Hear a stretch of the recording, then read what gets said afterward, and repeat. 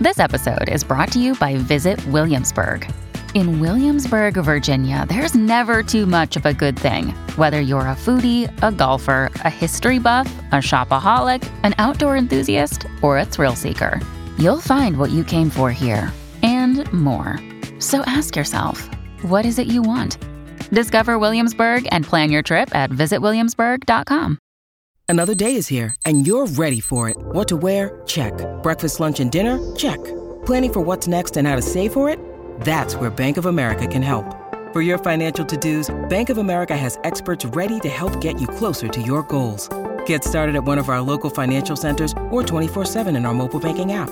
Find a location near you at bankofamerica.com/talktous. What would you like the power to do? Mobile banking requires downloading the app and is only available for select devices. Message and data rates may apply. Bank of America N.A., member FDIC. When you need mealtime inspiration, it's worth shopping Kroger, where you'll find over 30,000 mouth-watering choices that excite your inner foodie. And no matter what tasty choice you make, you'll enjoy our everyday low prices, plus extra ways to save, like digital coupons worth over $600 each week. You can also save up to $1 off per gallon at the pump with fuel points. More savings and more inspiring flavors make shopping Kroger worth it every time. Kroger, fresh for everyone. Fuel restrictions apply. Y'all want to fire it up? Yeah, man. I mean, Matt's gonna be leading, I guess. So see how this garbage fire goes. Hey, now you are in this you are in this garbage fire with me. So yep, I am indeed the burning garbage. You're just holding the match. I'm just the one just tossing it and then throwing a gallon of gasoline on top.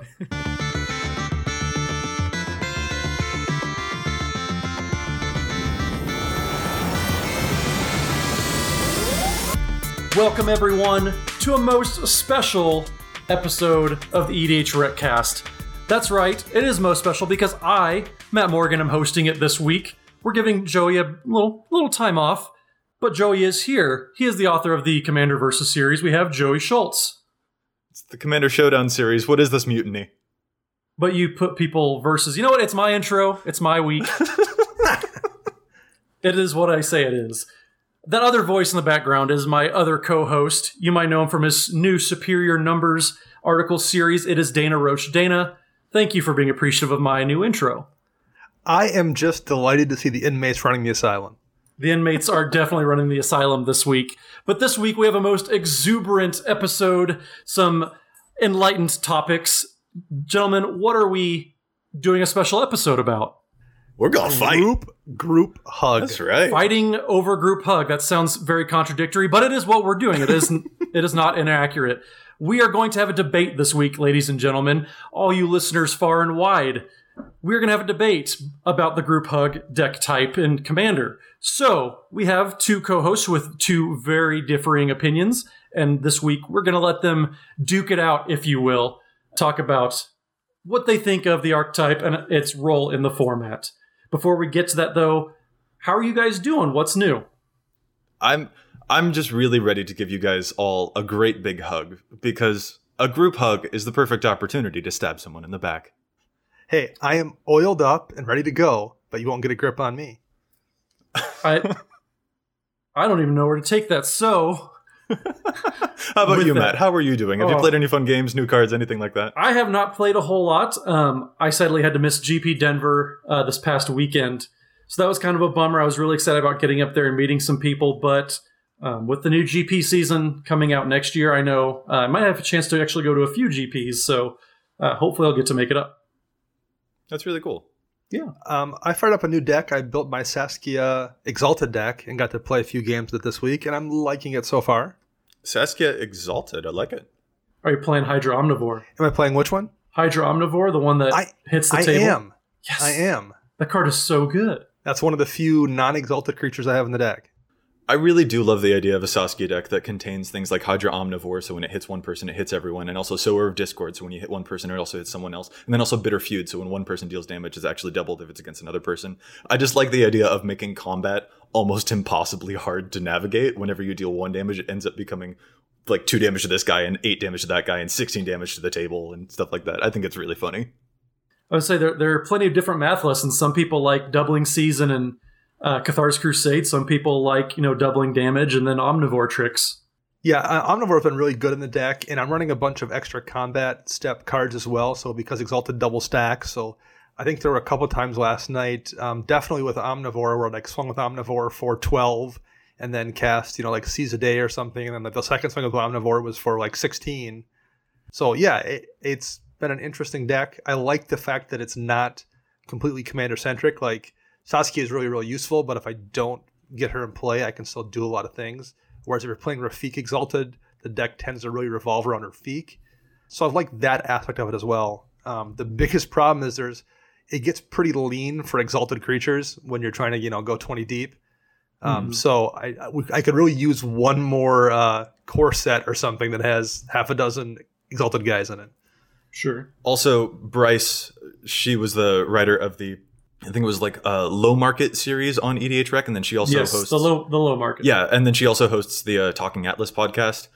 She made a really great joke ages ago on Twitter that I've never forgotten. It's that I got a paper cut from my Saskia. Does that mean that I have another paper cut on my body somewhere else too? Yeah, right. Saskia That's exactly how it works. Also does the double damage thing. I love it. I'm proud of you. I'm happy for you. I'm excited to see the Saskia deck in action. I hope that it works, but not against me, because I'm going to be hugging you too much. We will see about that. I'm slippery. Dana made sure he got super oily for this episode, so I did. This wrestling metaphor makes me uncomfortable. Well, baby that's oil your problem. is gone. The entire jar's empty. I'm ready. And he has KY just to get an extra just in case on the back, on his back, where you can dry out a little bit. I smell like The Rock right now. I objectively know nothing about wrestling. I know something about magic, though. Let's talk about magic. All right, fine. Well, if you insist. So we'll get to this debate then about Group Hug. So before we get going, let's define Group Hug as an archetype. What does Group Hug or Group Hug deck mean to you guys? Joey, how about you? Group Hug is very simple in my mind. Like, the obvious overtones of Group Hug is that you're going to be benefiting the entire table in some way. You'll be using cards that let everyone draw cards or give everyone lands or stuff like that. But really, I think that that's kind of just a disguise. To me, what Group Hug is a secret control strategy. And that's what makes it so much fun. Group Hug is something that is letting everyone think one thing about what your deck is doing when you're actually doing something completely the opposite. And for my reference as well, I guess I should make a distinction between, there are Group Hug decks that are not trying to win the game, and that's not the type of Group Hug that I play. I really enjoy, in my non-necromancy decks, the Group Hug that I like to do is, very subversive in that way. I will help people out, but it secretly fits my agenda. So it's actually very, very sneaky. So that's what I like about Group Hug. Even when you're talking about Group Hug, you're talking about necromancy. Joey Schultz, it's everyone. the rare moments when I don't have necromancy in my decks. I'm doing something else that's also very sneaky and underhanded. So sure. I'm always going to be doing something that's a little dubious. I get it. It's very demure of you. I get it. Dana, how do you define Group Hug? I would say Group Hug is an archetype where your game plan is to put yourself in a position to win by providing resources to people who neither understand game mechanics nor oftentimes basic math. Ladies and gentlemen, the rhetoric this week is going to be pretty strong if you couldn't tell so far. The gauntlet has been thrown. Yeah, we're in a mood to fight. There's going to be over under 6 mic drops this episode. So awesome. we'll go with that. So now that we've loosely described how my co-hosts approach Group Hug as an archetype, how they define it, I'm going to give them a chance to do some opening statements. I'm going to be the Anderson Cooper for the rest of this episode. I will moderate this debate quite elegantly and distinguishedly. I don't think that's a word, but Joey, I'm making that a word. So, opening statements. Dana, since you went second last time, we'll let you open this debate with your opening statement about Group Hug. Well, my opening statement would be that Group Hug is an archetype that is generally most effective when you're playing against people who are, hyperbole aside, not great at evaluating the board state. And if you're playing people who aren't great at evaluating the board state, you probably don't need any kind of a specifically tuned deck to beat them. That's it. That's fair. That's my hypothesis. So your hypothesis centers more around not so much the decks and what you're playing against, but the people you're playing against, not so much what the player themselves are playing. I think most decks are designed to be effective based on what you do and how you interact with the board. And I think Group Hug is reliant on the players you're playing with being bad at some aspect of the game. All right. Fair enough. That is aggressive. I would like to counter. Well, you know what? I bet you would. You will both have a chance to give a rebuttal to each other's opening statements. But first, Joey, let's hear your opening statement, not your rebuttal. Okay, well, Group Hug to me simply means that you are making yourself in some way a little too valuable for the table to kill. While a lot of decks are doing their thing, you're not necessarily giving too much away about your game plan. So, for example, a Ural deck might be suiting itself up to like smash people out of the game with commander damage right away, or, you know, like a Thrasios deck or something like that is going to be, you know, very transparently accruing tons of lands in play and stuff like that.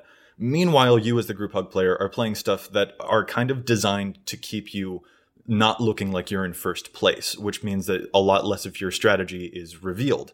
And in some ways, you've also, like I mentioned, making yourself too valuable to kill. You're playing cards, frequently things like Rites of Flourishing, Temple Bell, Dictative Crewfix, that provide benefits for the entire table, which then makes people not want to kill you. And in that way, they'll be focused more on fighting each other, which then you're able to take advantage of. There are also a couple of different ways that you can do this. There are some decks that are much more hyper interested in providing resources to other players, like Zedru the Great-Hearted, for example. One of the things that Zedru can do is like literally give good cards to their opponents, or something like Feldergriff can actually give creatures to opponents. And then there are also things like my preferred one is Kineos and Tiro, which provides very subtle benefits to the entire of the table. Everyone can either draw a card or play a land, but I do both. And that's really the secret for me, is that even though your cards are, you know, providing benefit for everyone, and bonus at a really low rate for you, Rites of Flourishing does not cost you a whole lot, but it does give you, you know, a lot more resources over the course of a long game. So you're not really like hogging the spotlight, which means that people don't want to kill you as much. So you're accruing resources while hiding in the background, I guess is kind of how it looks. And people don't want to kill you because they're more interested in, you know, dealing with the Ural that's coming to attack them, or the Rafik that's coming to attack them right away. And so they have to deal with those problems. So your enemies are kind of like turned against each other while you're slowly manipulating things in the back, or at least waiting for the perfect time to strike. So would you say then, in contrast to Dana's point, where it's more about playing with players who are bad at threat assessment, your stance is more threat diversion and deflecting that attention to somebody else while you're secretly doing something else. Is that accurate? I think that's a fair way to categorize it. There are different strategies within it. You know, things like Zedru mentioned are a lot more overt. I prefer stuff that's a little more ephemeral. You know, I can make agreements. I can use my own, like my cards aren't necessarily the ones doing the politics. I'm not having players vote. I'm not putting vows on other creatures or something, so they have to attack but can't attack me or things like that. So, but yes, I think that your categorization is a pretty good one. All right, fair enough. Well, Dana, would you like to give a rebuttal to Joey's points on Group Hug? I absolutely would. Well, let's hear it then. So my rebuttal would be, in terms of, for example, providing valuable resources to the table to make you someone who isn't targeted because you're so useful, my response would be the fact that you're not actually providing anything useful, but you're in fact harming the board state by providing those resources. If I'm playing a deck that's properly built, I should have an appropriate amount of draw and ramp and fetches and removal and all these things I need. And when you provide those to other people, number one, that makes the things I have in my deck less useful. And number two, when you scale things like that, the cards I have in my deck designed to give me those advantages become less useful. So a Sign in Blood or a Read the Bones or something, it's a really nice card to have when you get down to 2 or 3 and you play a creature and you want to get, you know, an extra card or two in your hand. Those are nice little small draw spells you would bake into your deck to get back in a position to make another move. When everyone's drawing 2 or 3 or 4 cards, the last thing you want to draw out of your deck is that Night's Whisper or that Sign in Blood. It actually renders advantages in your deck that you've built in less useful by virtue of providing so many of them. So like when you draw 2 cards, everyone else draws 1, that's great. When you draw 12 cards and everyone else draws 11, that 12 card is way less useful. So by providing those resources for everyone, it makes your deck less useful. It doesn't actually help anyone. It actually hurts you kind of in the long run by sanding off the advantages built into your deck. In addition to that, it's not just providing you with additional resources. It's providing the people that you have to kill 3 times as many resources. So when Howling Mine comes down and you draw a card, that isn't you drawing a card and one other person drawing a card. It's you drawing a card and people you have to kill, 3 of them, drawing an answer or a problem at a rate 3 times that you are. So that's 3 answers. That's 3 problems they've drawn for every one you've drawn. So the group hug player isn't giving you resources to get ahead. He's actually enabling 2 other people, in addition to maybe him or herself, he's enabling them a chance to kill you. He's speeding up the combo player. He's giving that Euro player that many more enchantments to put in his creatures. He's making more problems than he's solving. So in a lot of ways, he's the biggest threat because he's made the 2 other threats even stronger. You're darn right, sister. That's fair. So Joey, going back to Dana's opening statement, do you have any rebuttals for him? I know you kind of worked a little bit into your opening statement. Focus on Dana himself, and what did you say about Dana's opening statement? I can't, like, the only thing that I'm thinking of right now is Dana's categorization there of your opponent is drawing 3 cards. I love that. That's one of my favorite aspects of Dana's mentality when it comes to group hug, because that's like, he's not wrong. Like, you, in a game of Commander, you don't have a single opponent at 20 life. You have 3 opponents at 40, but a cool way to look at it is also that you have like a single opponent at 120 combined life. And what I like so much about group hug, and Dana's correct to note that, like, we're actually, like, yes, while it looks pretty, if people are maybe focused a little too inward, if they focus a bit more outward, then they can notice that, like, the odds are not being increased in their favor for those reasons. So he is right that, like, we are probably more harmful in group hug than we necessarily appear if people have their focus misdirected. But that's precisely what I like so much about group hug. In his opening statement, Dana mentioned that it was, a thing that takes advantage of the fact that maybe folks aren't paying proper attention. And I think that's exactly what I like so much about it. That's why I said it was like a sneaky control deck. I am trying to make sure that my single opponent is working against themselves. If that makes any sense. I do view the rest of the board, like my Kynaios and Tiro, that's a blacklist deck, but in my opinion, it's actually my mono black deck. Like, I'm Littlefinger from Game of Thrones, but everyone thinks that I'm Podrick Payne from Game of Thrones. Everyone thinks that I'm doing something nice if I've played my cards right, but I am actually secretly just in it to win. And my attitude towards the game is that everyone is my enemy, and I need to find the ways for them to not think of me as their enemy, which is what makes it so exciting to play. So if there are players like Dana on the battlefield, if he's at the table and he's like, hey, Joey's causing a bunch of problems for my collective enemy, he's right. I'm just hoping that other people will still consider him to be more of an enemy because he's got so much more on the board than I do, because I frequently have very little on the board myself, because I like to, play it, as I mentioned, like sort of as a control strategy. So I do agree with Dana in that respect. I like that I'm able to take advantage of those things. So Joey, I don't know if you know how to debate properly, because how many times? 4 times, I think it was. You said Dana's right, or you agree with Dana. So you're supposed to say he's wrong. In Joey's defense, I am. Well, here's what I've debate, actually ladies learned. And gentlemen. Here's what I've learned in debate. Like, saying that the other person's wrong is not actually useful.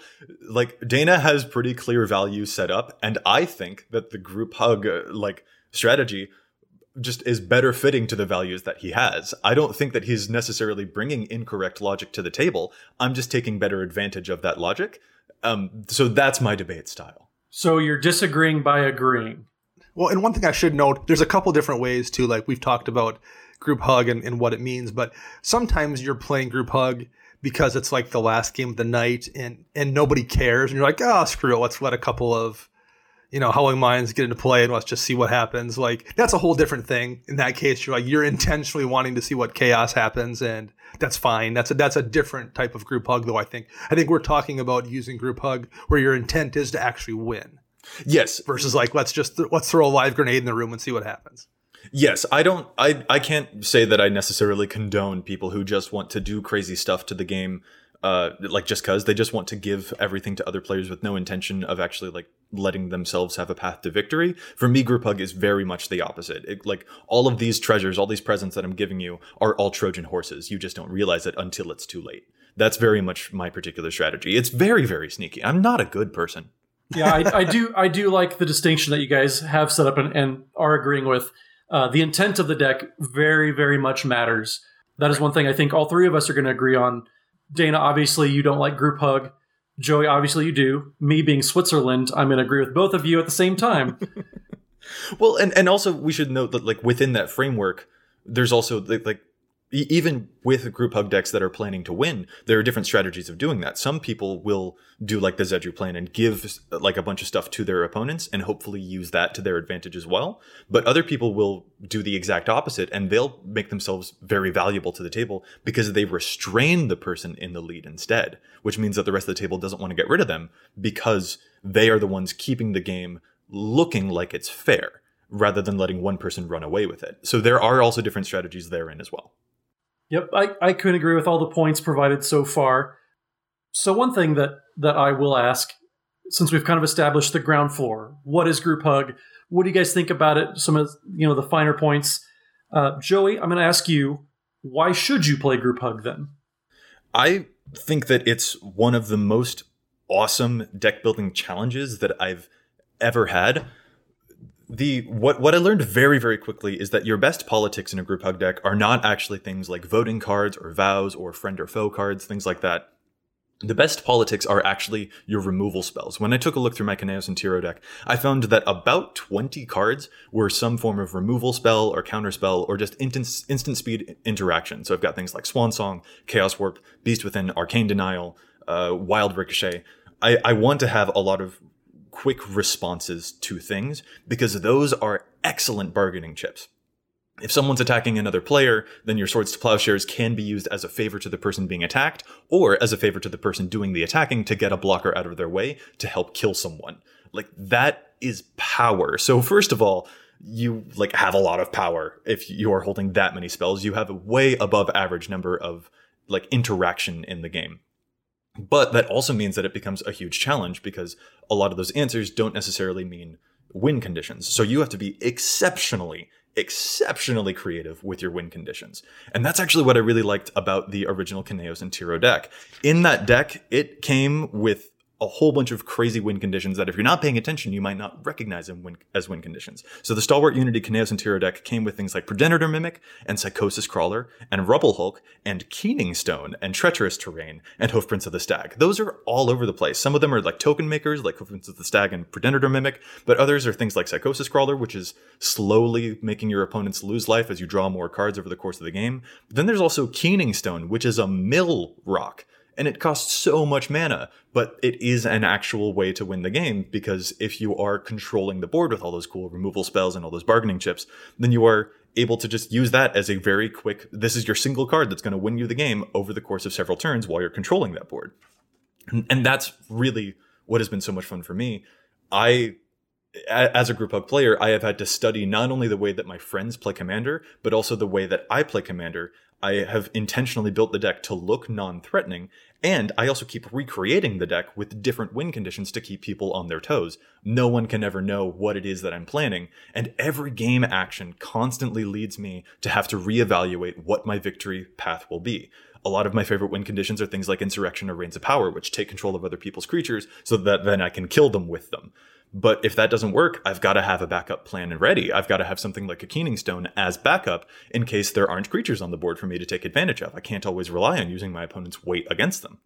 Or sometimes I can. I can use things like the Rubble Hulk because the game has gone really long. Or I can use things like Treacherous Terrain because I've given my opponent so many lands and now I'm punishing them with them. So that's what is so much fun about Group Hug to me, is that it's a very creative challenge that forces you to completely rethink the way that you play the game because you're using your opponents as a resource, not just your own cards as a resource. I'm going to be honest, Joey. The needle was, ticking back and forth so far this episode. You said some things that sound like you're encouraging people to play politics, Therefore, I'm leaning a little more towards Dana after that statement. Just me not liking the politics end of the game, how it can, well, it mostly foils me because I'm not good at politics. If I may rebuttal against the moderator. The moderator is completely neutral, just for the record. If I may clarify, I think since I mentioned so many of your best political tools like are instant speed interaction, I think that doesn't necessarily mean that the deck, like your level of political interaction, is not necessarily different from another person holding a Putrefy. So like I've got a Chaos Warp and a Beast Within and a Naya Charm and a Swan Song and like an Insidious Will. So I'm holding a lot of different answers, but the way that I use them is going to be effectively the same way that someone might use a Putrefy. They might only use it if they themselves come under attack and they'll use it to destroy a creature that's coming at them.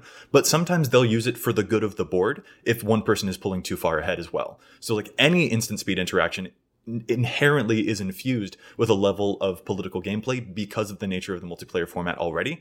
I'm just happening to run a higher density of it, but that doesn't mean that the way that I'm using my instant speed interaction is necessarily different than the way that other people are. So Group Hug is, again, very disguised in that way. Okay. So I'd just like to clarify that. I can let the needle move back more towards center after that. So, yay. But then, now Dana, we gave Joey a little soapbox moment there. All right. Dana, yeah, I've got a lot of, I talk a lot. We know. And we love you for it. But we are going to give Dana a chance to maybe pitch, why should you not play Group Hug? Joey convinced me. I'm good. Oh, well, in that case... He swung me around. No, okay. Oh, the episode you're being done. sneaky. You're trying to use my style of debating by agreeing to disagree. Oh, that's sneaky. So the first thing that pops to mind is Group Hug decks, particularly if you face one regularly, encourages both poor play and poor deck building. Now, this is a bit of an exaggeration, but like when you were going against a really hard into the Group Hug deck that's running multiple extra card draw effects and ramp effects, outside of maybe a deep combo deck, just running a bunch of Craw Worms is one of the best things you can have. Like just drawing a fistful of 6 or 7 mana beaters is what you want to do. You're rewarded for building a deck with a really high curve, with a bunch of like expensive, strong beater creatures. You're rewarded for not worrying about having some small draw spells to curve you into bigger draw spells. You're rewarded for not having to worry about ramp. You're rewarded for not having to worry about running too many removal spells because odds are you'll draw down to one. It just rewards you for building kind of the most greedy, non-interactive deck possible, because the Hugs deck is going to kind of paper over a lot of the flaws you've built in. So that's one real problem I have is like I mentioned before, that Night's Whisper card becomes irrelevant for the most part when you're playing against Hugs. It's kind of the same thing the other direction. Not running the Night's Whisper card, you're rewarded for that playing against the Hugs deck frequently.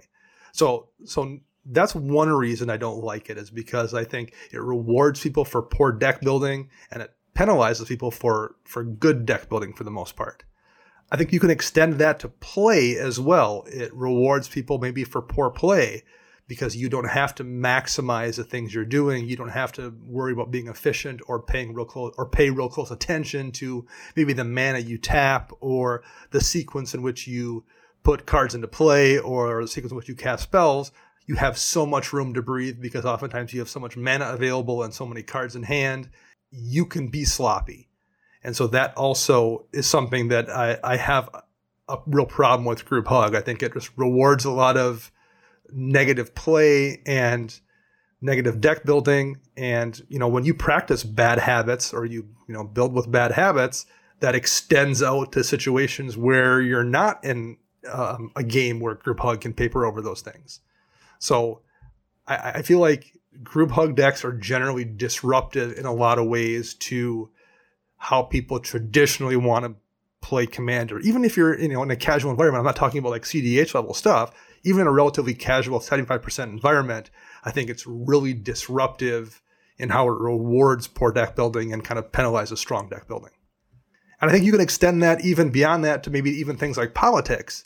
Because politics, even if you don't love it, it is to a degree part of almost every EDH interaction. Maybe not to the point you sometimes see on YouTube videos where people like make full-on deals and make suboptimal plays with each other over the course of 6 or 8 turns because they've made some kind of a handshake agreement. It doesn't have to go that far, but like there is an element of politics where people might team up to hit the person in the lead, make a temporary alliance for 2 turns to get the board state back to something like that resembles neutrality. It also kind of screws with that a little bit because it makes people, their eyes get big with greed, and then they start making bad decisions, politically speaking, about who's in the lead. And maybe that's their own fault, but it's really frustrating to be at a table where people's greed or misunderstanding of just how resource allocation works is affecting your ability to play. So like your ability to make optimal plays or play good Magic or make moves that get you to the win are affected by other people playing poorly because their eyes are on that Howling Mine drawing them an extra card. Am I allowed a response? Well, I was going to respond. Excuse okay, you. I'm sorry. Let the moderator moderate, kind sir. But I was going to say that I think Dana brought up a really good point that I've also noticed in games, maybe not really exclusively to group hug decks, but more, decks just designed to affect the whole table in any way. They do have a tendency to put that person, just by virtue of the deck in first place. They move down, a little bit lower on the totem pole.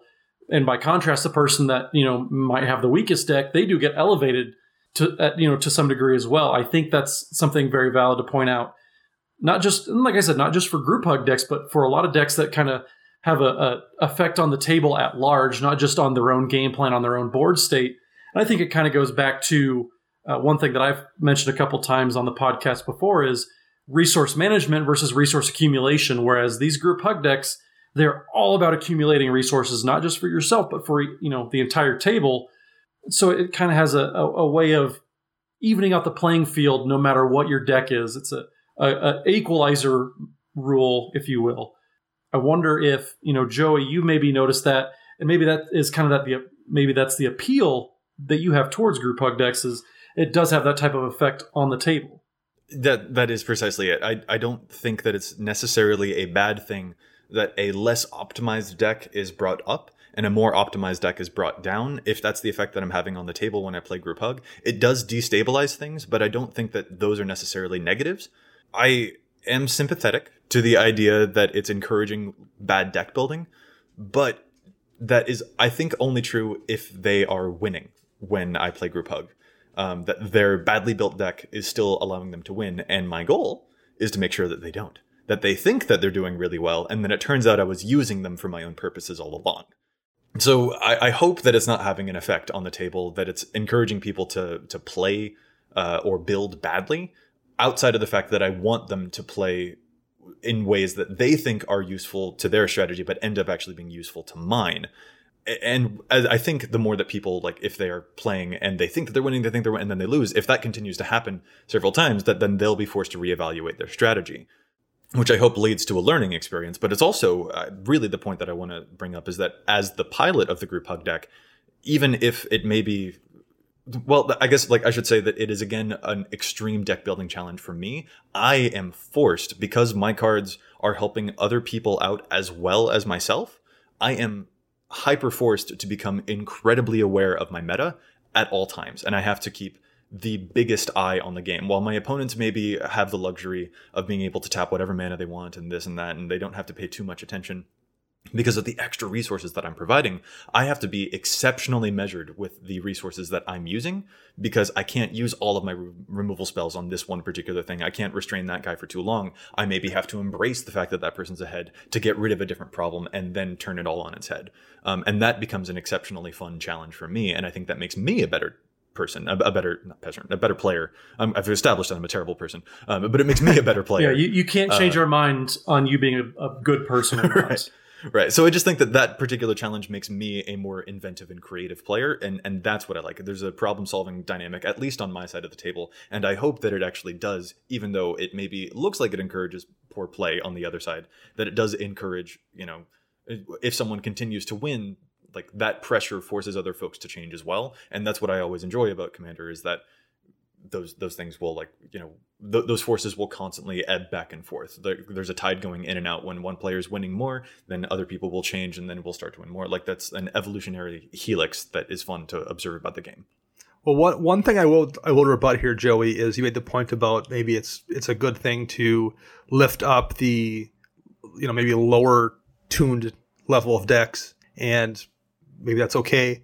I understand what you're saying, but my response to that would be like, if I think of Magic, the EDH game, I'll use bowling for an example, and I'm going to be bowling against 4 other people, and I know, okay, I need to figure out what's my approach, what's the best way to throw the ball, how can I, what's the best angle to impact the pins. I practice for X amount of time, I get my technique down just fine, and we step up to play that game, to bowl that match, and I'm confident in my abilities based on my preparation that I can win that. And then we're told, by the way, guys, these dudes didn't practice, so we're playing with the bumpers up. That's how I feel. That's what group hug feels like to me. I've practiced and worked on everything, and we've been told we're playing with the bumpers up. That's fair. And one thing I think... That's not fair. Hold up, Mr. Joseph. You can't say that's fair. It's not fair. I think one thing, just hearing both of you guys kind of talk everything through, is it's largely playgroup dependent. It sounds like, Joey, and I know this just because of our conversations, your playgroup isn't near as open and wide spanning as Dana's is. I know, Dana, you play in a lot of leagues and stuff like that, so you're playing with a lot more strangers, people maybe that don't have the same experience you do, whereas Joey, yours is a little more even playing field as far as skill goes. So I think that maybe the type of players that you guys are playing with has a pretty big influence on how you guys approach group hug as an archetype itself. Do you guys think that's fair at all? I think that you're just using this as an excuse to say that Dana's secretly a better player than I am. But you No, not at all. Not at all. You hid that insult in that comment very well. And I mean, and it's true, but it's probably not. It's probably not necessarily germane to this conversation. No, I think that's more of Joey. All the people in your playgroup, you guys are all at the same playing skill. You guys have taken time to develop, so you guys are a little bit better at threat assessment rather than the average Joe that Dana might sit down with at the shop. The kid who, maybe hasn't been playing that long, hasn't had a chance to pick up all the lessons that you and your playgroup, Joey, have had a chance to. So, you mentioned a couple times that in your group hug deck, you have to change your win conditions every now and then because people start to pick up on how you're winning lately with the same deck. Mm-hmm. I think that just shows that maybe your playgroup is a little more elevated over the average person in Dana's playgroup just because of the fact that Dana has those random people who don't know how to interact with unknown decks near as much as you do in your playgroup. That's more what I was getting. I wasn't saying who's the better player because we all know I'm the best player. So if you're not first, you're last. Okay. You've walked it back excellently. Very, very expertly done. You're welcome. I was on the debate team in high school for a semester. You might say I'm an expert at moderating. But anyways, we're going to move on past this. That was a really good discussion. I really enjoyed hearing your guys' opinions a little more worked out than what we've gotten a chance to do in the past. But we are going to move on to head-to-head. This week, I have a very spicy one. It is very not group hug, actually. You might say it's the opposite. So we're going to look at land destruction decks specifically. You might notice right next to group hug on the themes page on EDH Rec, you have land destruction. So what do you guys think is played in a higher percentage of land destruction decks between Rolling Terrain and one of my favorite cards, Price of Glory? And there are a little more unknown cards, so I will read them out for you. So Rolling Terrain is a sorcery for 2 and 2 red. Destroy target land, then Rolling Terrain deals damage to that land's controller equal to the number of lands in that player's graveyard, versus Price of Glory, which is an enchantment for 2 and a red. And it reads, whenever a player taps a land for mana during another player's turn, destroy that land. Which do you guys think is played at a higher percentage in land destruction decks between Rolling Terrain and Price of Glory? If we guess it right, do we win the debate? No. We have another second half. That cut everything too short. I like Price of Glory just because it's continual, so I'm gonna guess that one. Okay, Dana, what do you think? Man, if we're just talking like overall deck density, I would probably guess Price of Glory because I think it shows up in a lot of decks as kind of a deterrent to people casting counterspells. But if we're just talking land destruction decks, I'm going to guess Rolling Terrain. All right. Well, Dana, you are correct for this segment of the episode. Rolling Terrain comes in at 49% of land destruction. It's such a familiar feeling tonight. We'll get to that. But yes, Price of Glory only shows up in 48%, so it's only a 1% difference separating the two. That makes me feel better. But yes, Price of Glory is one of my favorite equalizers to make everybody play fair, or they have to pay a price, which is the Price of Glory. Dana, what's your head-to-head this week? My head-to-head is two very similar group hug cards, and one I've mentioned already. That's Howling Mine. It is a 2-mana artifact. At the beginning of each player's draw step, if Howling Mine is untapped, that player draws an additional card. The second one would be Temple Bell, which is also an artifact, but it costs 3 to tap, and you can tap Temple Bell. Each player draws a card. So Temple Bell is kind of a fixed Howling Mine in that you don't suffer the problem in a group hug deck of playing Howling Mine and having somebody draw a card and then immediately disenchant it so no one else can take advantage of it. Temple Bell, everyone simultaneously draws that card, and you can control when it happens. So in group hug decks, which sees more play, Howling Mine or Temple Bell?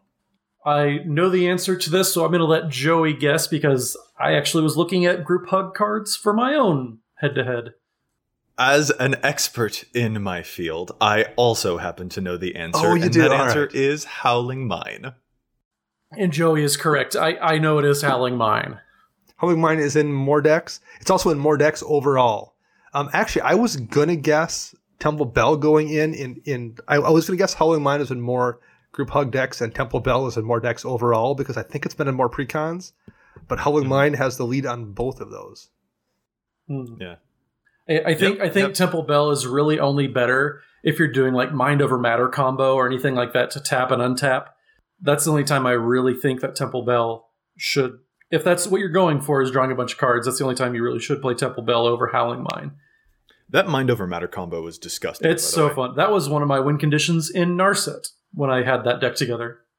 For folks who don't know, Mind Over Matter allows you to discard a card to untap something. So you'll tap Temple Bell, everyone draws a card, then you'll discard the card you drew to untap it, and then you'll keep doing that. But you'll like also discard stuff that won't let you mill out. So then your opponents draw their entire decks while you don't mill out, and it's just disgusting. Yeah. Or I ran Elixir of Immortality was an anti-mill piece that I ran in that deck. So there are all sorts of fun things that you can do with Temple Bell. But yeah, but good head-to-head, even though we all knew it already, so nice try, Dana. You did not win that section. You guys of the have been. podcast. Your preparation has screwed me. I was not expecting you guys both to have done all your homework. I am nothing but professional when it comes to debates, and of course, I will debate that, sir. Okay, well, you know what, sir? I will debate your head-to-head pick. Let's hear it. Mine is also very classic for group hug.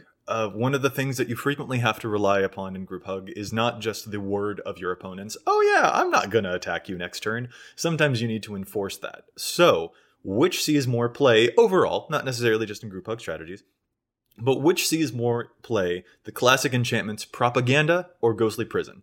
One of them is blue, one of them is white, but they are both 3-mana enchantments that force your opponents to pay attacks of 2 generic mana to attack you per creature. I am going to guess Propaganda because I know for a fact it was in that Nekusar deck back in 2013. And I don't think Ghostly Prison's ever been in a Commander Precon. Also, until it got reprinted last year or something, it was like $5 or $6. Although I think Propaganda has now risen up close to that. So I'm going to go with Propaganda just because it's been more readily available and at least until recently it was cheaper. I can inform for you that Ghostly Prison has been in a Commander product. It was in both Commander 2011 and 2016. Ah, okay. Well, there we go. Well, even besides that point of being in the precons, I'm going to go with Ghostly Prison just because of the fact that you get a lot more Enchantress-style decks in green-white. Not until recently with the Enchantress precon this year did we have a really good Bant Enchantress style deck to lean on. So I think just the fact that there's so many green-white Enchantment Matters decks, I think Ghostly Prison is going to get the bump over Propaganda because they didn't have blue until recently. All very well logicked, but you are wrong. So Ghostly Prison is showing up in 23,722 decks total, and Propaganda is showing up in 25,052 decks. Yeah. So pretty slim margins, about a little over 1,000 difference between them.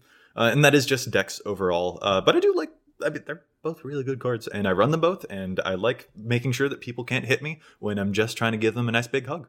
You know, one thing I need to bear in mind for these, particularly talking about Commander cards that were in precons, is I opened up a ton of that Nekusar deck because at the time it had Trinity Nemesis in it that was going for more than the cost of the deck. So I just remember seeing a ton of those Propagandas because I probably opened a dozen of those decks. Just because I happen to have a dozen of them on my desk at one point in time doesn't mean it was a more common card. In this case, I wound up being right, but I think that keeps throwing me off because I keep thinking, oh, I've seen that Propaganda everywhere. Nope, you just saw it all over your desk. Yeah. Well, Dana, you had a pretty good head-to-head pick, though, even though we both kind of knew it. So what we're going to do next as we move on with this episode is we're going to go down some of the top played cards in group hug decks, kind of talk about why they would get played in group hug decks, not whether they should or shouldn't. We're moving on past that, but why these decks, and some of them are going to be pretty obvious. But yeah, we're going to talk about the top cards and top commanders for group hug decks. Are you guys ready to move on? Yes, indeed. Yep. Perfect.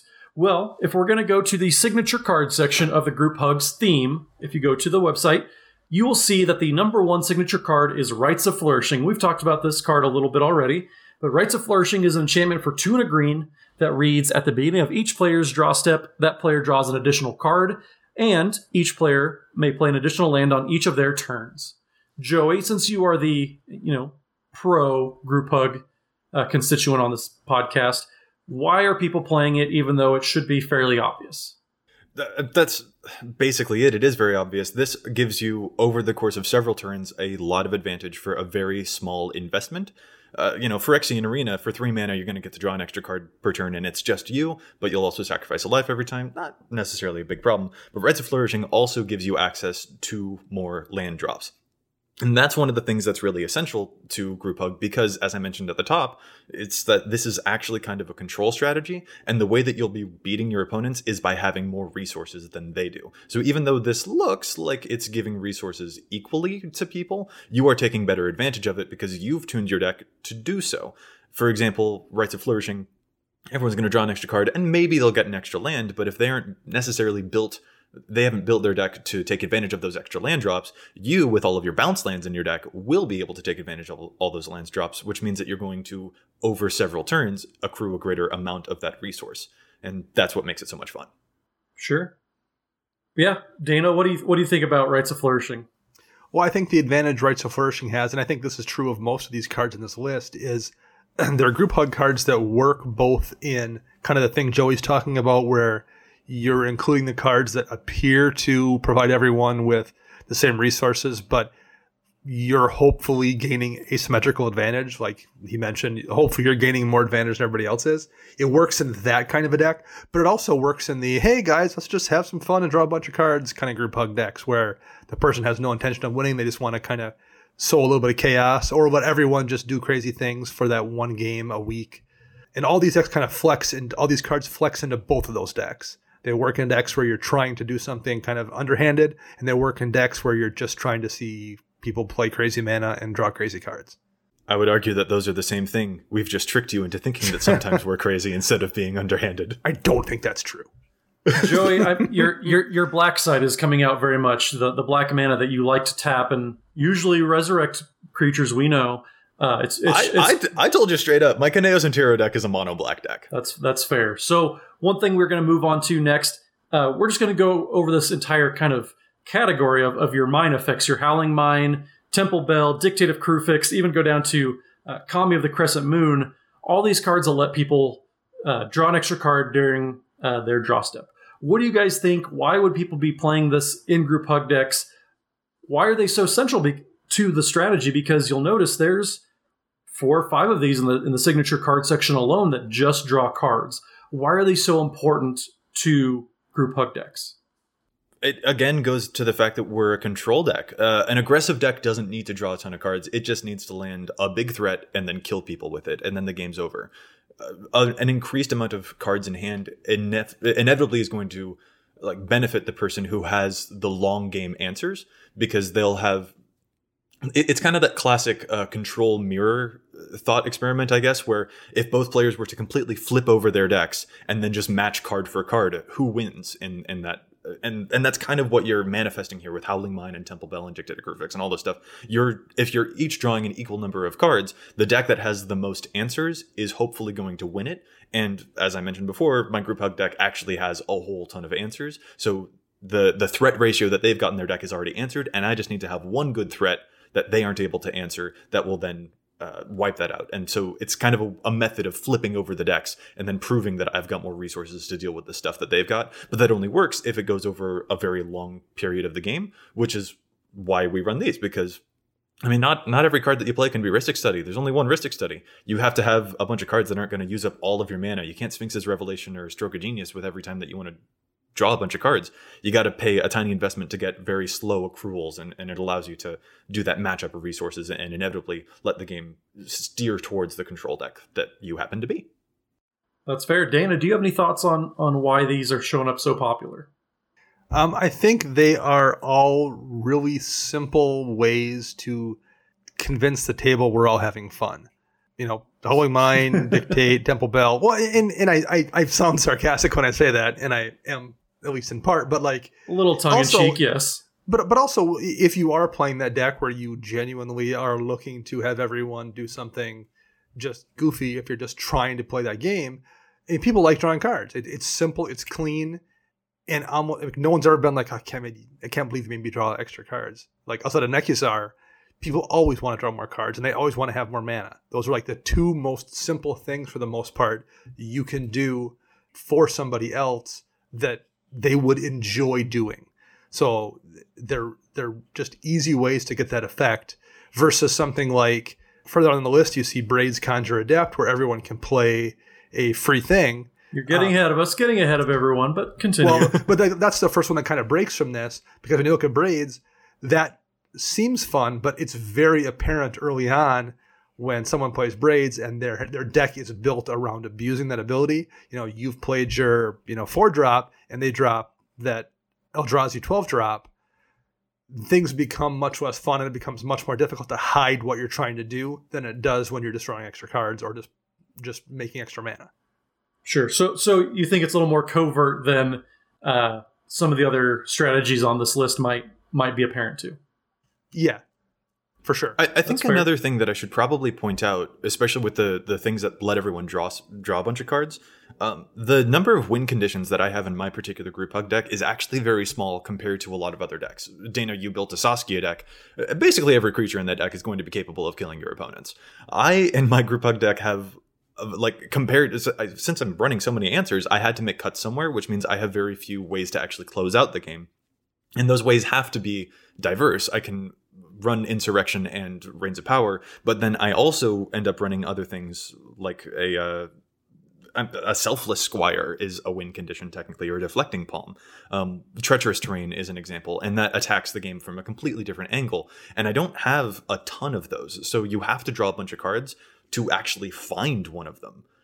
Because your opponents are going to be drawing a ton of win conditions on their own, and you've got to find yours so that you can actually close that game out once you've established control. Yeah, you can't always rely on like the table flip as a way to win the game in Group Hug, where everyone's just so fed up they just send the cards flying. Like that's obviously your backup plan in Group Hug, but that can't be your only win condition. Seems pretty aggressive again. I like it.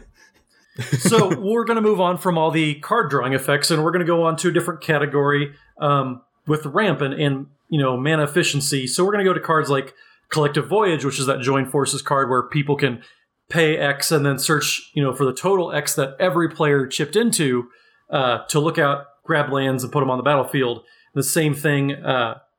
Template Discovery. There, yes. Ken, you know what to do here. In the same way, we have Tempt with Discovery, which is a tempting offer card where the player casting is going to get to find a land and put on the battlefield.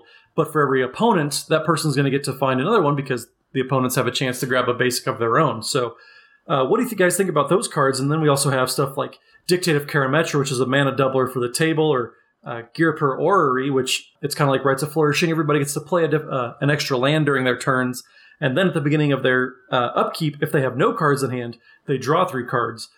What do you guys think about this category? Not so much drawing cards, but more getting mana on the battlefield and really developing the board for everyone. Dana, why do you think these cards are also played at a pretty high percentage in group hug decks? I think it's kind of the same thing. It's providing you with resources for free to let you do bigger, splashier things in a game than you maybe normally could at that speed. So it's a thing that is either fun or perceived as fun as you're trying to manipulate people to do a certain thing. What I do find most interesting about this sequence of cards is a lot of them are actually ones that see play outside of just a group hug environment. Like, for the most part, you're not seeing Temple Bell in anyone's deck that they're just running as a draw outlet, or you're not, for the most part, seeing people using Howling Mine for that purpose. You do see Collective Voyage show up in decks where group hug isn't the goal. If you're playing some kind of a landfall deck, Collective Voyage is a really efficient way to get a ton of landfall triggers, and maybe you don't care if anyone else gets a bunch of free lands, because when you cast Collective Voyage, your plan is just to win the game. The same is kind of true with Template Discovery. It's a card that people sometimes legitimately run as a ramp spell, because if they're in a deck that is running Gaia's Cradle and is running, a Nykthos in a deck with heavy amounts of permanence, maybe their belief is the lands they're going to get are going to more often than not be more valuable than what you get. Because templates, you put that land straight into play and you can get any land. So even if no one takes your tempt, it's still a really useful card. Dictated Karametra, you can flash that in before your turn starts, and surprise, all of a sudden have double mana for you to make your big game-winning play. Gira Per Ori lets you get that additional land drop. Same thing in some kind of a landfall deck. So these are all cards. This next grouping of cards are not only group hug friendly, but they're cards that are friendly to playing a non-group hug style of deck. What's also fun about them is that they, mana is the resource by which we can play our stuff. So mana sets the tempo. If everyone's playing one land a turn, then the game will, progress at exactly that speed. Group hug, its main method of destabilization towards everyone's usual strategy, is precisely to advance the number of resources that everyone has in play, because my ultimate strategy is to take advantage of not just my own resources, but also my opponent's resources. It escalates the game so that people are playing their huge haymakers way earlier than they normally would, because then I'll cast Disrupt Decorum and force people to attack each other. Or, I'll help one person get ahead so that then I can cast Insurrection and use their stuff too. So that advancement of resources sets the tempo of the game at a different rate than everyone else is used to, and which only I am accustomed to. So then that's what helps me take advantage of that situation. When everyone else is still kind of scrambling to get to their feet, I've already figured out what my game plan will be, and I've done that because I've changed the tempo of the game, and I know that I'll be able to use in some way the things that they eventually build up once they've figured out what they're going to do. Yeah, and to combine both of your points, I know in my Angry Omnath deck, the 2 cards Dana focused on, Tempt with Discovery and Collective Voyage, I play both of those because, sure, everyone else might be getting a land or however many they would get with Collective Voyage, but I'm also getting a 5/5 for every land that they're getting. So I'm kind of doubling down on that value. So yeah, to both of your points, really, I'm able to use those resources that everyone is getting, only I'm getting double the value they are. So it kind of makes that 3-to-1 ratio, that you talked about, Dana. I have 3 opponents, so I'm giving out 3 lands, but I'm doubling down. So really, it's not a 3-to-1 ratio. It's almost even. If not, I'm pulling ahead because I have, those token generators, stuff like that with Omnath. Right, and that's one of the inherent flaws in playing some of these cards, like a Veteran Explorer or a Dictative Karametra. You're spending a card slot and a game action on playing something that benefits everyone equally, which means that technically you're down a card and everyone's been affected exactly the same way, which means that you have to take extra advantage of it if you actually want it to mean more. Sure. So we're going to move on to a different category. So we're going to move down into the top card section now. And these are some more interesting cards that I think aren't actively giving your opponents any sort of advantage. So I think Dana might be a little more on board with this category of cards, but they're kind of I don't want to say political because you guys know how much I hate that word, but they kind of put the decisions in your opponents, put the ball in their court, if you will. So we're going to have cards like Selvala Explorer Returned, which is legendary creature that has that parlay ability. There's a lot of text on it, but basically everybody can flip over the top card of their library. Everybody gets to draw it eventually, but then you get some sort of resources after that, whether it's gaining life or adding mana to your mana pool. You have Heartwood Storyteller, which is a tree folk that it reads whenever a player casts a non-creature spell, each of that player's opponents, so not just all the opponents at the table, but that player's opponents that cast a spell may draw a card. And then you also have Edric Spymaster of Tress, which is that creature that has quite the reputation. 2/2 that reads, whenever a creature deals combat damage to any one of your opponents, its controller may draw a card. So it kind of encourages people to attack other people at the table, that threat deflection that Joey kind of talked about. What do you guys think about this category of kind of the, I'll say it, political, quote unquote, type of cards in group hug decks? Oh, they're incredibly necessary because I have to force my opponents to start thinking of each other as enemies rather than me. Sometimes, someone playing their Ural deck or their Rafik deck or some big Ur-Dragon stompy stuff, sometimes that's not enough to convince everyone that I'm not a threat. And so these are things that help give them an extra push, because the person who's clearly in the lead gets even farther in the lead. And so then everyone has to work together to stop them. And so then that means that they're diverting their attention away from me. I just happen to have used some cards that encourage that strategy completely by accident. So that allows for a bit of social dynamic that is really fun to play with. Fair. Dana, what do you think of them? I think these are probably the most chaotic of the cards. Like Howling Mind comes down, there's not... It is what it is. Everyone gets an extra card, and I've already explained why I don't like that. Most of these cards, though, add in that element where someone's bad decision making really affects you. Edric being the prime example. There's so many times people take that Edric candy and make the terrible decision when clearly you need to hit that guy's Planeswalker. No, I'm gonna draw those 2 Edric cards. Like so many of the cards on this list are ones that bait people into giving into their worst instincts and screwing up the game by making those terrible plays. So I like that term, Edric candy. That was well done. Oh, he's a pusher. He's a drug dealer from an '80s movie. Oh my goodness. I don't know if I would go that far, but I do agree with the rest of your assessment that that's kind of where I think maybe your opinion of it encourages bad deck decisions, or not really deck decisions, but play decisions. You're attacking the wrong person because of Edric, because, he did dangle that candy and you took the bait. So I think that's a very good way to describe it. Here's what I kind of want to point out, though. On a previous Challenge the Stats, one of you named Berserk as a card that they think should see more play, because Berserk is a really fun and also chaotic card that can mess with the dynamics of the game, because it can buff up someone else's creature, and if they're attacking another opponent, you've just done a ton of damage to that opponent who's being attacked, and you've also destroyed the creature, because that's what Berserk also does. It's really fun multiplayer, kind of crazy stuff. And so, it's weird to me that y'all will say, ooh, that's a fun card. But then when we see the kind of chaotic cards in Group Hug, Dane is like, no. Well, can you blame him is the question. I just want to hear a response to that. Dana, do you have a response? Not really. I understand Joey's reasoning and his logic, but I don't want that in my game. I don't want that in my Magic game. I don't want to deal with that. Well, at least you put it out there. You were very honest. So I'm gonna wrap up the top card section with 2 newer additions, but 2 that I think really add to that chaos aspect that we both are talking about. We're going to talk about Fractured Identity and Pier's Whim, which is one that we all on our Battle Bond review thought was fairly interesting. So those cards, I'll read them. So Fractured Identity, 3, a white and a blue, exile target non-land permanent. Each player, other than its controller, creates a token that's a copy of it. And then we also have Pier's Whim, which is 3 and a green for a sorcery. For each player, choose friend or foe. Each friend searches their library for a land card, puts it on the battlefield tapped, then shuffles their library, and for each foe, sacrifices an artifact or enchantment they control. Why do these cards, 2 fairly chaotic cards, show up so much both in 50% of Group Hug decks? The art of Group Hug isn't just subversive distraction.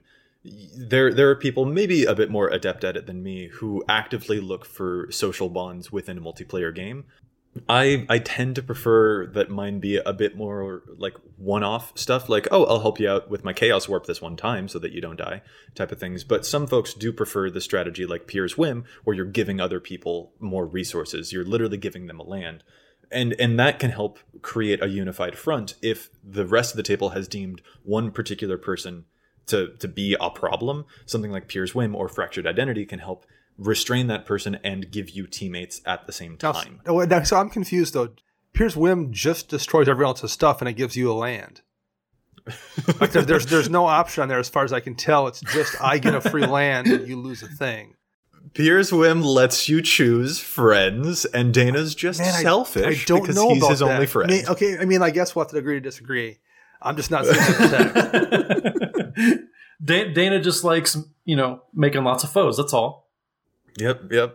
Sometimes I'm already eyeballing the guys in the next pod I'm going to play next game. That's how I'm viewing my enemies. And that's like a very fair, like I have that same attitude in many of my other decks. Like everyone's my enemy and I should treat it that way. And social bonds are not something that I actively pursue in those games.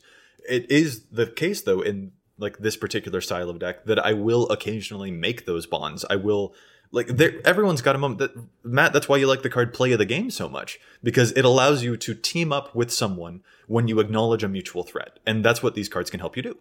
I think they make for a really interesting side-by-side comparison, at least in terms of myself, because Piers Whim is a card I like a lot. And we've talked before about my like of having cards with a high ceiling, with a high floor. And Piers Whim is that. Like the worst case scenario for Piers Whim is I get to get any land card I want from my deck and put it into play tapped. Even if nobody loses anything else, for 4 mana, that's not terrible. And odds are people are going to lose stuff. So the variables on that I can control. I love Piers Whim. Versus Fractured Identity, you have no idea what that's going to be, like what target you're going to have and what that effect is going to be until you're in the moment. So it's a card I dislike because I don't want that in my deck when I don't know what could possibly happen or what use I'm going to have for it. So if nothing else, I just find that fascinating that the 2 cards we're bumping on here are one that I love a lot and one that I would never consider for a deck. You don't like Fractured Identity, huh? I don't, but it's absolutely like not the kind of thing I want to do in a game. So I don't think it's necessarily bad. It's just absolutely not my kind of card. Fair. Let me put it this way. Dana is the curmudgeon at the table. And so when he says we should kill the group hug player first, these are the spells that I use to unify the table against him. That's a good way to describe it. Here's where you went wrong, Joey. You assumed I was giving everyone else an option.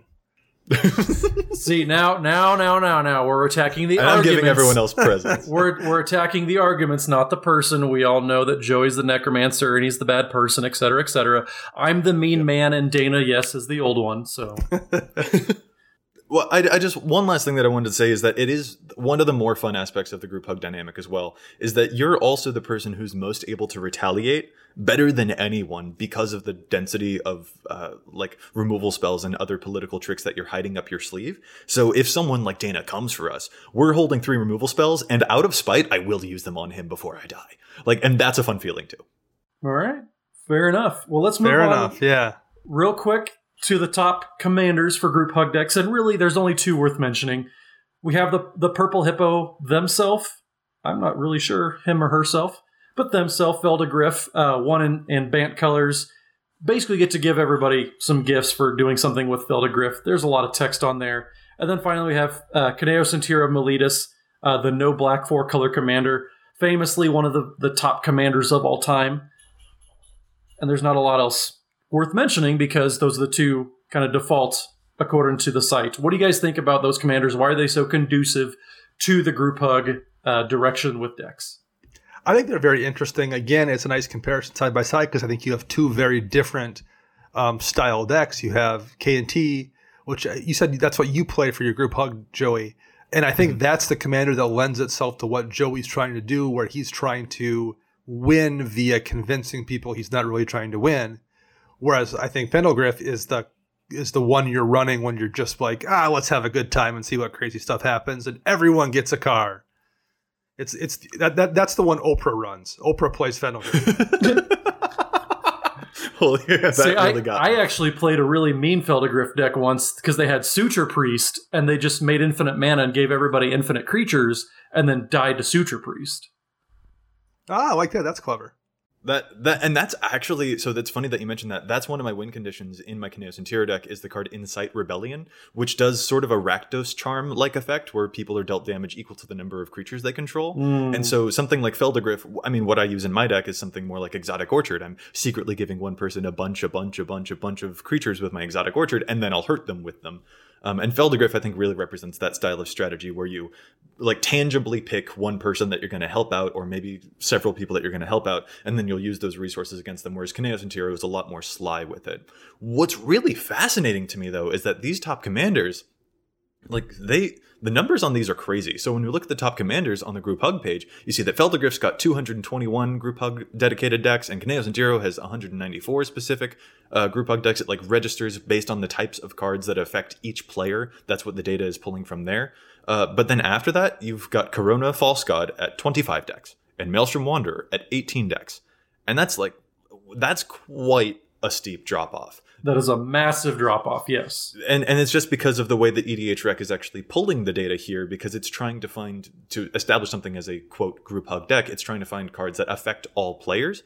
And I think this might actually be, not to throw shade at EDHREC, but this might not necessarily completely grasp like what an accurate depiction of Group Hug is. Obviously, Chaos Interior and Feldergriff are very classic Group Hug decks. But the threshold for calling something Group Hug, I think, extends a little bit farther than just the 194 Chaos Interior decks that we see here. And further down the list, we've got stuff like Sylvala Explorer Returned. She's the one who parlays, and that's also a really classic, a very good Group Hug strategy itself. It's only registering as 12 dedicated Group Hug decks. Zedruu the Great Hearted is it's registering as only 9 Group Hug decks, but I've definitely seen folks that are running a dedicated Zedruu Group Hug strategy.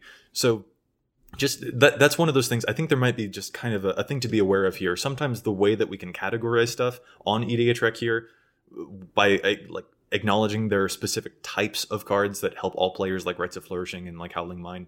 And that's a really tough, like Group Hug itself is so ephemeral. This is really what I guess I'm trying to get at. Like we're trying to keep people on their toes. I'm constantly switching stuff in my deck all the time, because you're not supposed to necessarily know what my win strategy is. I'm doing things that you think are good for you that are actually bad for you. And that also means that the data is tough to collect on that specific strategy too.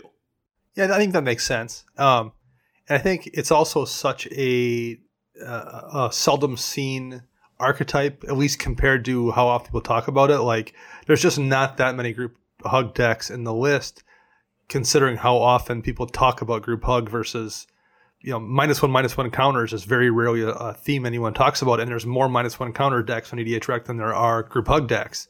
The reputation of the archetype far outstrips the actual numbers of decks out there, which is, number one, kind of curious, but number two, I wonder if maybe some of these decks popping up here as well aren't even necessarily Group Hug decks. They just kind of look that way by virtue of the cards they're running. So I think it goes both ways. I think there's probably a few more of those decks out there that aren't showing up as Group Hug decks, maybe because of decisions they're making in builds. And then there's some that are maybe showing up as Group Hug decks that probably really aren't. Right. The website can easily capture like, oh, this many cards that say the phrase -1/-1 counter are in this deck. Ergo, I'll categorize it as a -1/-1 counter deck on the website. But I mean, half of what we've been talking about tonight is that Group Hug can be very social. There are a lot of like the way that you spend your removal spells is itself an aspect of Group Hug. I am helping people with my removal spells. That's a weird dynamic. And it's basically impossible for a program to collect that information when it's literally social. So that's just a thing to keep in mind when you're looking at the page, I guess. Yeah. All right, guys. Well, we've had some really good discussion, good back and forth, good debate. I won't declare a winner quite yet, but let's move on. Let's wrap up before we go home. Let's go on to challenge stats. Dana, would you kick us off with the challenge stats section of the episode? I certainly will. We talked about one Tempt card, Tempt with Discovery, but the one I want to challenge the stats on is Tempt with Vengeance. It's in 4,800 decks on EDHREC, and it costs X in red for a sorcery, has Tempting Offer, put X 1/1 red elemental creature tokens with haste onto the battlefield. Each opponent may then do the same, and if they do, then you put that many in play. So if you cast, Tempt where X is 10, you make 10 elementals. If someone else chooses to make 10 themselves, then you get 10 more, etc., etc. It sees a lot of play for the most part in Purphoros kind of decks where you don't care if anyone makes creatures. All you care about is putting the bodies in the field to deal damage to everybody. But it's also really great in decks like Angry Omnath, where those are in fact elementals, and oftentimes Angry Omnath decks have sack outlets. So if you can drop, 6 or 8 or 10 elementals, even if no one takes your tempt, then you just drop them all through Ajnav's Altar and blow up somebody. It's a really solid card there. But in aggro decks in general, there's a lot of times being able to drop those 1/1 elementals with haste lets you kill somebody, and the elemental somebody else gets might not be relevant to you because you have then put blockers in place to deal with them on the crackback. So it's just a really, really good card that's almost a win condition in plenty of different decks, and I'm genuinely surprised it's only in less than 5,000 builds. That's still a lot of decks, but that's not as many, I don't think, as there are decks that could genuinely use that card. Yeah, combined with something like Shared Animosity, it's disgusting. Right, yeah. Yeah, and those tokens have haste too, so they come in and swing. Even you mentioned Purphoros decks, they just want to get those on the battlefield, just get those triggers out of them, but they can still attack too, and they're not insignificant bodies. They have haste, and the haste becomes useless for the most part for your opponent. So it's giving you bodies with haste. I mean, it's giving them to your opponents too, but they can't take advantage of it because it's not their turn. So it's also kind of a little weird asymmetrical effect people oftentimes forget about. Yeah, nice. Good pick. Well, I'll go next. I have a card that I actually started playing a little bit. I was kind of lukewarm on it when I first saw it, first played it a couple times, but I found a deck for it in the new Niv Mizzet Perrin deck that I just finished. Played a couple games with it last week, and I was really impressed with the card, Secrets of the Golden City. It's 1 and 2 blue, and it's a sorcery that has Ascend, so if there are 10 or more permanents that on the battlefield for you, you get the City's Blessing for the rest of the game. And it reads, draw 2 cards. If you have the City's Blessing, draw 3 cards instead. Just a quick, simple, draw spell. For 3 mana, you're drawing 3 cards, and we talk about, Read the Bones, Sign in Blood, some of those black cards that get you 2. In Commander games, a lot of the times, you're going to have 10 permanents, whether it's lands, whether it's artifacts, even in blue-red. You're ramping some sort of way. It's not hard in Commander games to get the City's Blessing at all. This card currently is only seeing play in 166 decks, and I know they're much more efficient draw spells. You can draw, X with whatever you want, with Sphinx's Rev or Prosperity, cards like that. But just for a nice, quick, bump, reload the hand if you can't draw in any action. I was really impressed with that, actually, especially the Niv, where you get to ping somebody for every card you draw. Currently, the most played commander that this card is seeing play in is Locust God and Admiral Beckett Brass. So it's only really recent cards. But with Locust God, it is not hard. It's especially not hard once you have Locust God out to have the City's Blessing. You're making tokens every turn. You go a little bit lower. You have Joya Weatherlight Captain, which is all about getting permanents on the battlefield with your historic spells. You have Zur the Enchanter, who gets a lot of enchantments on the battlefield. So I really like this. It's a very underrated draw spell. Is it the best? Not by any means, but I definitely think for as accessible as it is, you can pick these up for, a dime from your LGS. I think it probably should be a really, really good budget card that people probably look to a little bit more than your Ponders, your 1-for-1 draw spells. Everybody talks about Brainstorm and Opt and all those cantrips, but if you're just trying to get, a total amount of cards into your hand, Secrets of the Golden City, it's not hard to draw 3 cards with. I really dig that pick. The time that you need to fill your hand back up is when you've put your entire hand on the battlefield, which means you're going to hit the Ascension really easy. That's really clever. Yeah, and just looking at all the top commanders for it too, like there's a lot of commanders. There's maybe one in the top commanders, which is Azor the Lawbringer, that might have any sort of problem getting those permanents on the battlefield. And we had talked, Matt, earlier in a show, I had tried Manifold Insights in my Talrand deck that was also 3 mana, and it didn't quite work right there. And this looks like a much better fit for that deck, actually. It's the same CMC at 3. I am almost always going to get 3 cards out of that consistently.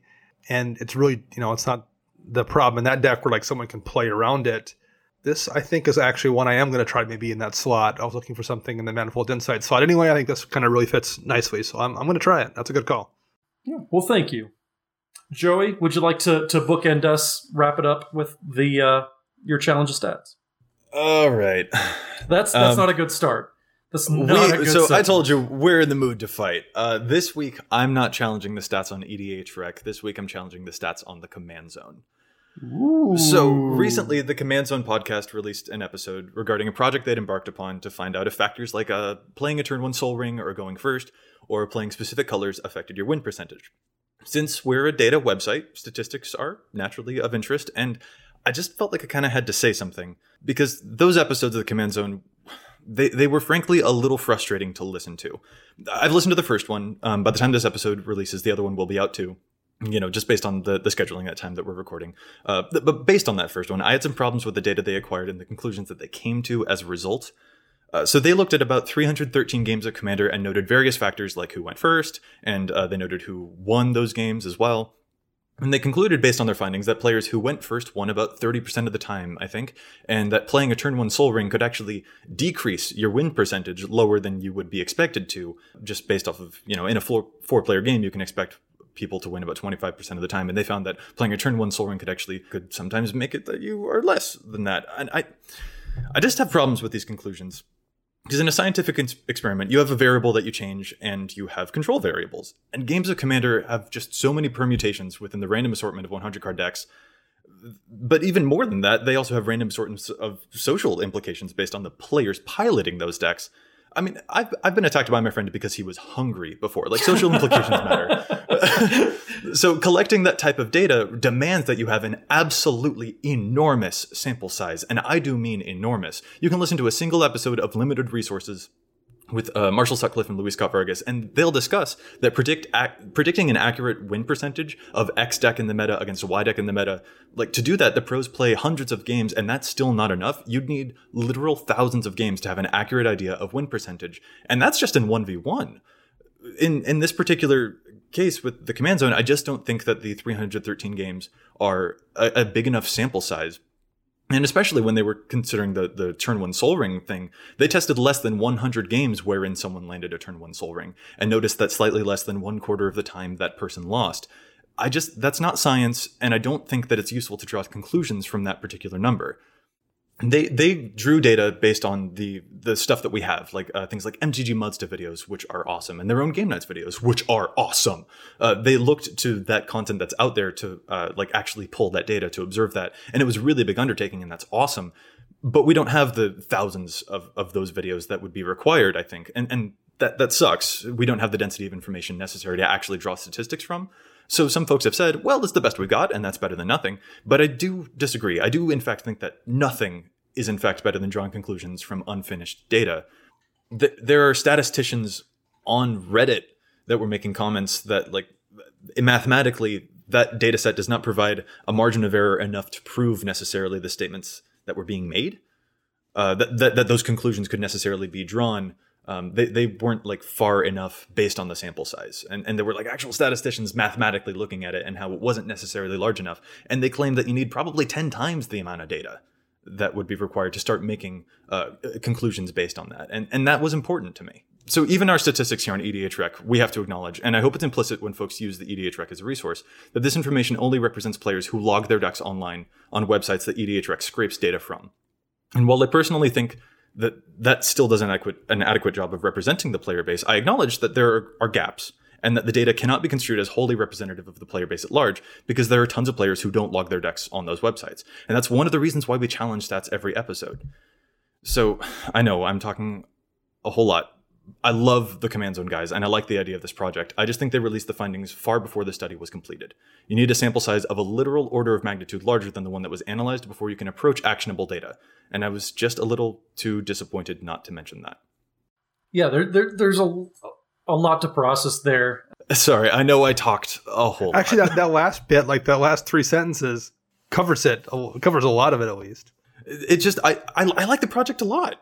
Yeah, I think one thing that we want to make sure is very clear is we're not trying to detract away from the project by any means. That's not what we're trying to do, or what Joey's trying to do. I only watched a little bit of the episode, but I think it's a massive undertaking, and we just want to make sure people know it. Joey, correct me if I'm wrong here, but the sentiment more is, we talk about how important it is to have a bigger spectrum of data, and maybe I think your point of contention is we don't really have anything to compare it against. and the sample size isn't really there. Is that kind of what you're getting at? It's really just that the sample size I don't think is indicative enough. And I mean, I guess this is what I'm doing nowadays, is just challenging other podcasts. So Magic Mike's had a top 10 Merfolk episode several weeks back where they said that Simic was the most popular color pair in Commander, but we've discussed that Simic is actually, surprise, it's actually the 5th most popular color pair, and Golgari was the top dog, which we thought was just totally crazy. And actually, I reached out to them to show them our data, and Aaron was, of course, like, yes, Dredge wins, and gave us a lovely shout out on the following episode, which was awesome. But I guess it's just kind of funny. I know I'm in the business of challenging not just the stats on EDH Rec, but also other podcasts. So I do hope that I'm not coming off as contentious. It is an awesome project, and if anything, I would like to contribute more to it. And we still have another episode, correct? They said that it was going to be divided up into 2 parts, and we've only seen the first one. So maybe, in the second episode, which will be out by the time, this episode releases, maybe we'll have a good chance to process all that information that they were explaining on. And maybe we just don't have the whole picture. I think that might be a very real possibility there, too. I think they also recommended Explosive Vegetation as a ramp spell, and I take issue with that. Oh, okay. Well, in that case, I'm done. Like, sample size matters. That's really all that I'm trying to say. And I'm not personally convinced that the sample size presented there was enough to like point to those particular conclusions, even though they are fascinating conclusions and they give really good insights, assuming that those conclusions can be derided from those statistics. I think they do a good job there. I really do. They make amazing content. I'm not trying to make this aggressive or attacking or anything like that. It is just that I'm not sure that I trust that data, and that's what I wanted to talk to. I want more data. That's what I would like to see. So I hope that people continue to put stuff out there so that we can get more data to actually find those conclusions. Well, Jimmy, Josh, DJ, don't mind Joey's rhetoric. But no, I think it's a good concern to have, and I think that's a good encouragement. Just let's get as much data out there as possible. It's a good tool for everyone.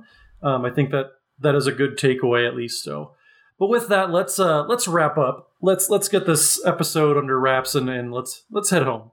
It's getting late, guys. Where can everybody find you on social medias? They can find me on the Twitter birds at Dana Roach, and you can hear me once a week on my other show, Commander Central. Joey?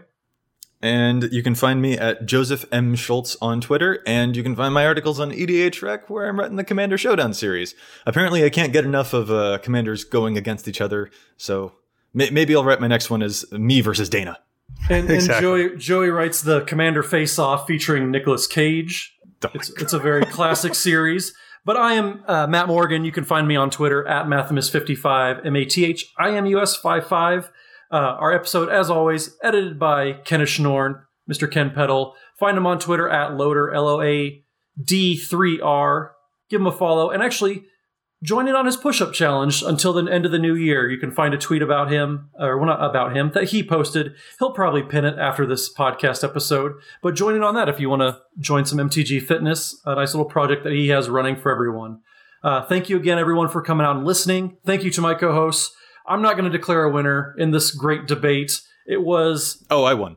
Are you sure? Because I gave the biggest hug of them all. Well, that's yet to be seen. I have not received any hug. Maybe we'll have to fulfill that sometime. But listeners, what do you think? Let us know on Twitter. Follow the podcast at EDH Recast. Let us know what you guys thought. Who won? Dana being very anti-group hug, and Joey maybe being a little too touchy-feely. Who knows? Let us know on Twitter who won. We will see you guys next week. Thank you so much for coming out and listening to us, and we'll see you soon.